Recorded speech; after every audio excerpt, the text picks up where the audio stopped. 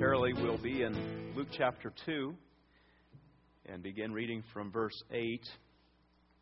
Advent, the coming of, the expectation, the waiting for, the preparation of, the advent of the coming of our Lord and King. Well, this is kind of a loaded question, okay? We'll be going to Luke chapter 2 in just a moment, but it is a loaded question, and it goes a lot with how we've sung this morning and how we have worshipped Him. And I was thinking, for some reason, I don't know, it's just kind of not a very good illustration, but it is an illustration. I thought, you know what? It would be great if I had my old Atari game system. I mean, that's back a few years, but they came out, I believe, with what is called the original joystick, and I just wanted to put that Atari joystick right up here on the podium, and then just kind of have that joystick. And I guess the question is this: how is your joystick working? I'm not even sure that's appropriate to say, but how are you happy? Are you happy? That is kind of a loaded question, isn't it? We say this. We say, "Happy birthday," and we say, "Happy Easter," and then we said it this last week, probably at least once, Happy Thanksgiving. And then in just a few days, we're going to say Happy Christmas. I mean, no, we're going to say Merry Christmas, aren't we? And then it will be Happy New Year. There's songs that we've heard, little jingles. Don't worry, be. You heard it. If you're happy and you know it, then your heart should surely show it. And then we do the clapping and we do the jumping, and I mean, you can do just anything about it. But we do these happy songs. I remember meeting somebody one time who I apparently came from a church that was really excited and alive, and they didn't tell me what church they were part of, but they just told me that they were from the Happy Clappy Church. And I thought, well, that's interesting. I mean, you've heard the line, if Mama ain't happy, nobody's happy. You got it, Chris. Right-o. And there's something about being happy. And I realize there is a distinction between happiness and joy. But joy does have an effect on our happiness. Proverbs chapter 15, verse 13 says, "A happy heart makes the face cheerful." That's what the Scripture says. James chapter 5, verse 13 says, "Is anyone happy? Let them sing songs of praise to the Lord." So, I mean, happiness is in the Scripture, and there are different words that are used for happy and joy, and we're not going to go into all that today. But I want to ask you this morning, are you happy? Does your life express it? That there is a happiness that is deep within the core of your being. Luke chapter 2, 8 through 20 is just really good stuff. And I want to read it this morning because it is good for us. Let's stand together for the reading of God's Word. Luke chapter 2, 8 through 20. And there were shepherds living out in the fields nearby. They were keeping watch over their flocks at night. An angel of the Lord appeared to them, and the glory of the Lord shone around them, and they were terrified. The angel said to them, "Do not be afraid. I bring you good news of great joy that will be for all the people. Today in the town of David, a Savior has been born to you. He is Christ the Lord. And this will be a sign to you. You will find a baby wrapped in cloths and lying in a manger." Now, if you really like the King James Version, swaddling cloths, okay? Suddenly, a great company of the heavenly host appeared with the angels, and they were praising God, and they were saying, "Glory to God in the highest, and on earth peace to all men on whom His favor rests." When the angels had left them, and they had gone into heaven, the shepherds said to one another, "Let us go to Bethlehem and see this thing that has happened, which the Lord has told us about." So they hurried off, and they found Mary and Joseph and the baby, who was lying in the manger. And when they had seen Him, they spread the word concerning this child, and all who heard it were amazed at what the shepherds said to them. But Mary treasured up all these things and pondered them in her heart. And the shepherds returned. They were glorifying and they were praising God for all the things that they had heard and that they had seen, and which were just as had been told to them. God keeps His word. Amen. And He does it for us today. You may be seated. This morning, I would like to first of all look at the Scripture and see where the shepherds they were at. Okay? Where the shepherds were at.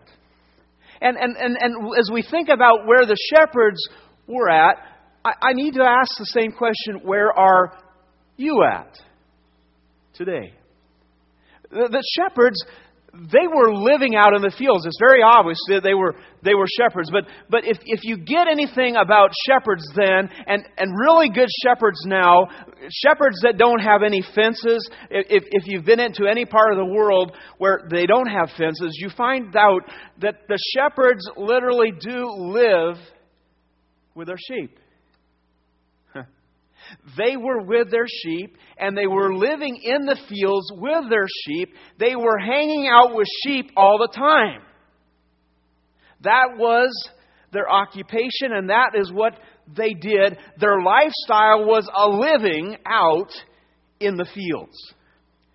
Now, most of us don't live in the field, but we do live somewhere. And where we live, that somewhere sometimes has an incredible effect upon our lives. If you know anything about sheep, they can really drive you crazy real quick. They were living in the fields with their sheep. They were responsible. They were watching over their flocks. And the Scripture says, and they were tending their flocks now by night. It was their lifestyle, but it was also their livelihood. It was exactly where they were at. That's where they were at. But the Scripture gives us an understanding this morning that they were invited to something where they were at. Where you are at, you can be invited to something and to someone. Where they were at was in the fields, but they were invited to something that would open their eyes to something they had never experienced before in all their lives. The invitation comes to them, and as they receive the invitation, the Scripture tells us that when they receive the invitation, they are terrified. Now, sometimes what happens when God shows up in our lives where we're at, it seems unimaginable, it sounds terrifying, and it just scares the shoes off of our souls. Does that sound right? Well, I said it. It just scares you to death. Where you're at is where you are right now. But where God wants you to be may be somewhere different just tomorrow.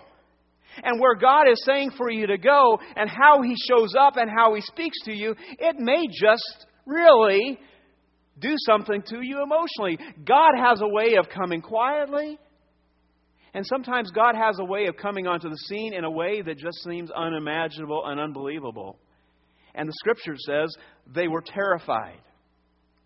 But the good news is that God also says with the terror or the fear that we feel or experience, do not be afraid. Because what I have to give to you and what I have to show to you, it is good news. It is for your good. And the invitation was this.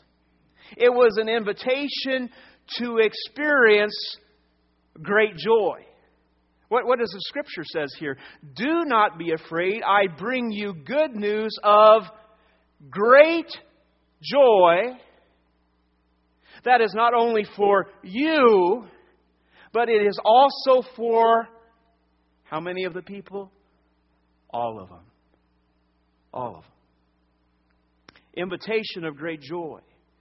It was an invitation, as the Scripture says, to meet the one who is called Messiah, the Anointed One, the Christ, the one that they had been waiting for. See, Advent is about waiting for something. Waiting for someone, an expectation. They had been waiting for a Messiah. They had been waiting for a Savior. They had been waiting for an event. And the event had taken place, and they were invited to experience the event with the person Himself. God in Christ, Jesus Christ, Emmanuel, God with us. They were invited. And where He is, you are invited. You are admitted. Because where you are invited to, He is reachable. Because, as we already noted, the shepherds take care of sheep. And shepherds, if they're good shepherds, they don't run away from their sheep. Where the shepherds go, the shepherds need to take the sheep with them. If you ever have an opportunity to go to a country where there are literally shepherds without fences and they tend their sheep, it's really fun to go into a community and to see that there are shepherds there and there are sheep going down the streets, even in the middle of great big cities. That's what good shepherds do. They take their sheep with them. But see, the great thing about this is that God says to them through the angel, where this Messiah, where this Jesus is, He is in a manger. And sheep are allowed in the manger as well. You see, if it had been the inn, if it had been the Holiday Inn, they wouldn't have been able to take their sheep. And so the great joy for them was, we can go Because we're in our field clothes and we have sheep smells and we don't look so great and we got our sheep with us. But where He has invited us to go, and it's acceptable for us to go where He is because He's in a manger. We're allowed there. And God says to us, the great joy is, where I am, you may be also. Because where you are invited, He has made you acceptable through His grace to come. Thanks be to God. And they accepted the invitation. The Bible says that they went. There was action. They went immediately. They hurried off. When God gives us an invitation, do we have reservation, evaluation, and wait? Or do we hurry off to the invitation that He gives us? They discovered that faith is by hearing, and faith is actually seeing that God keeps His word. And they discovered the joy. They experienced this joy that we're talking about, this fullness, this amazing exuberance that God is doing something within our lives that only He can do. They experienced the joy because verse 20 says, the shepherds returned, glorifying and praising God for all the things that had heard and seen, which was just as they had been told. Amen?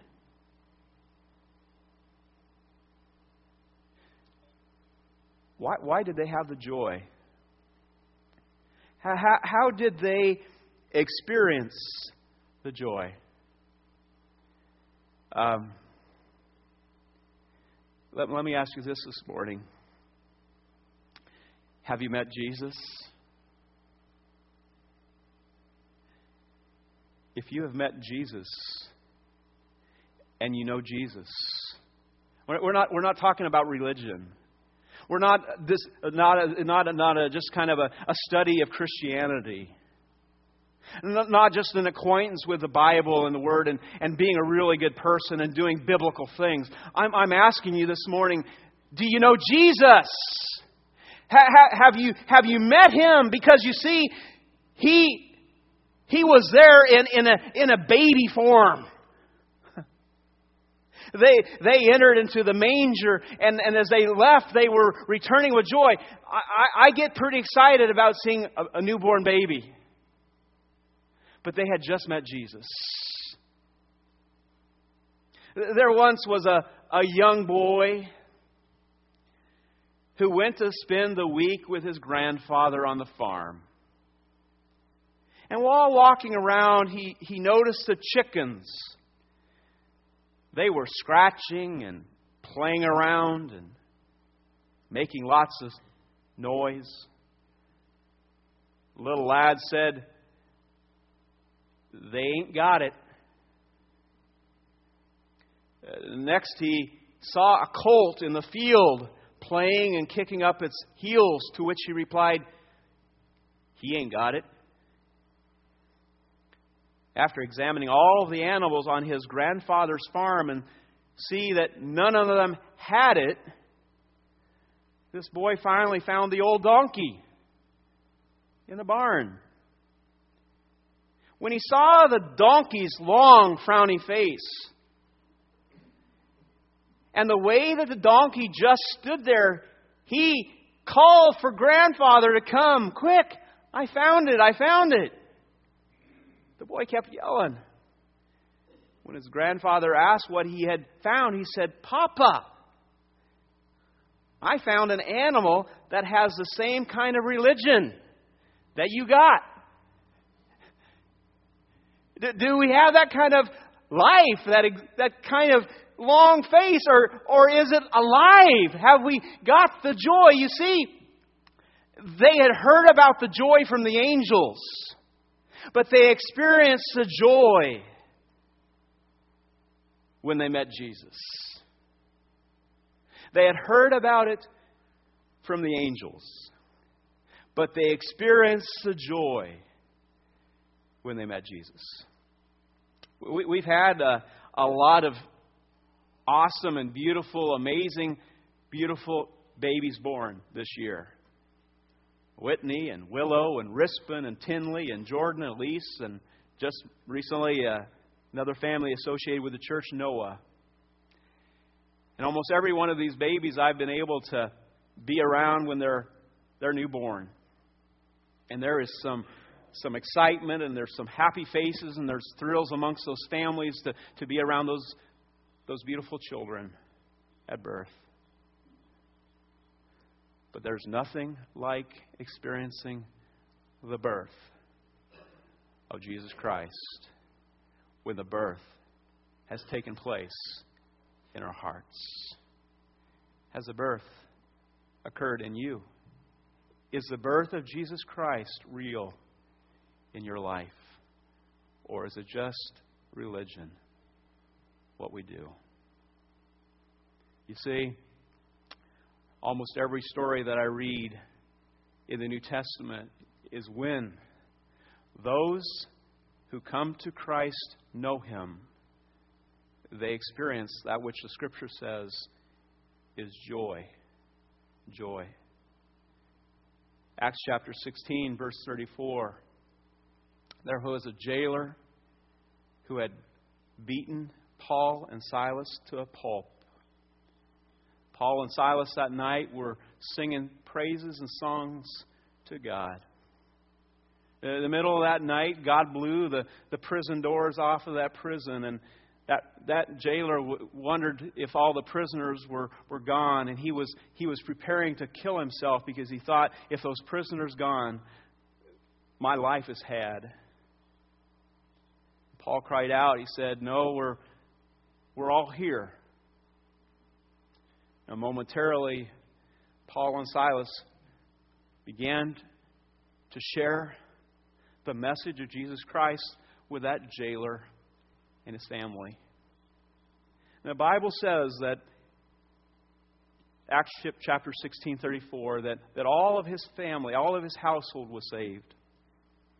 But the Bible says that the jailer, when he was saved, he was filled with joy. He had met the Jesus that Paul and Silas were singing about in the jail. There are many historical accounts and many stories of the candy cane.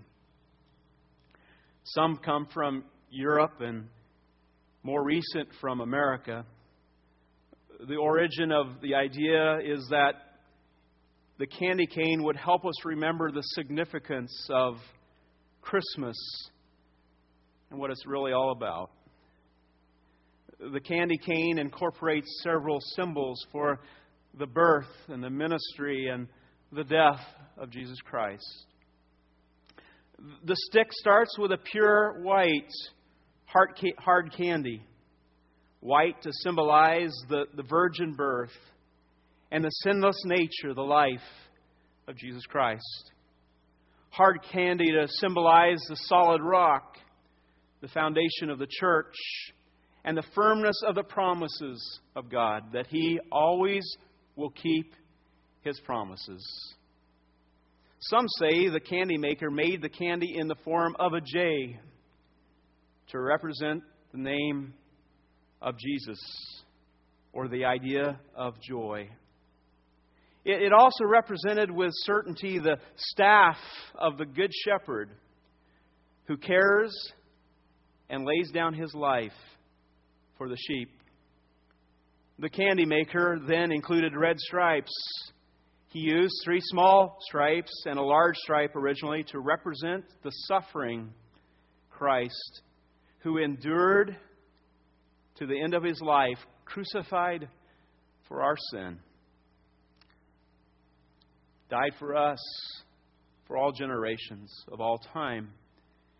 The candy became known as the candy cane, a decoration that we often see at the time of Advent and Christmas time. The meaning perhaps has faded, or the meaning has never been shared. Or in more recent times, the meaning has even been rewritten. But the intent of giving the candy cane was to share the joy.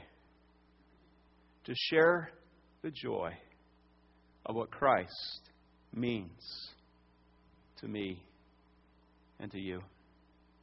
And perhaps this year you would share a candy cane with someone, and you would share the joy by sharing the story of the joy that Christ has put in your life. I want to sing this morning in closing, if possible, Brent. I stand amazed in the presence of Jesus Christ, the Nazarene, because it talks about amazing love, my Savior's love. 224 in your hymnals.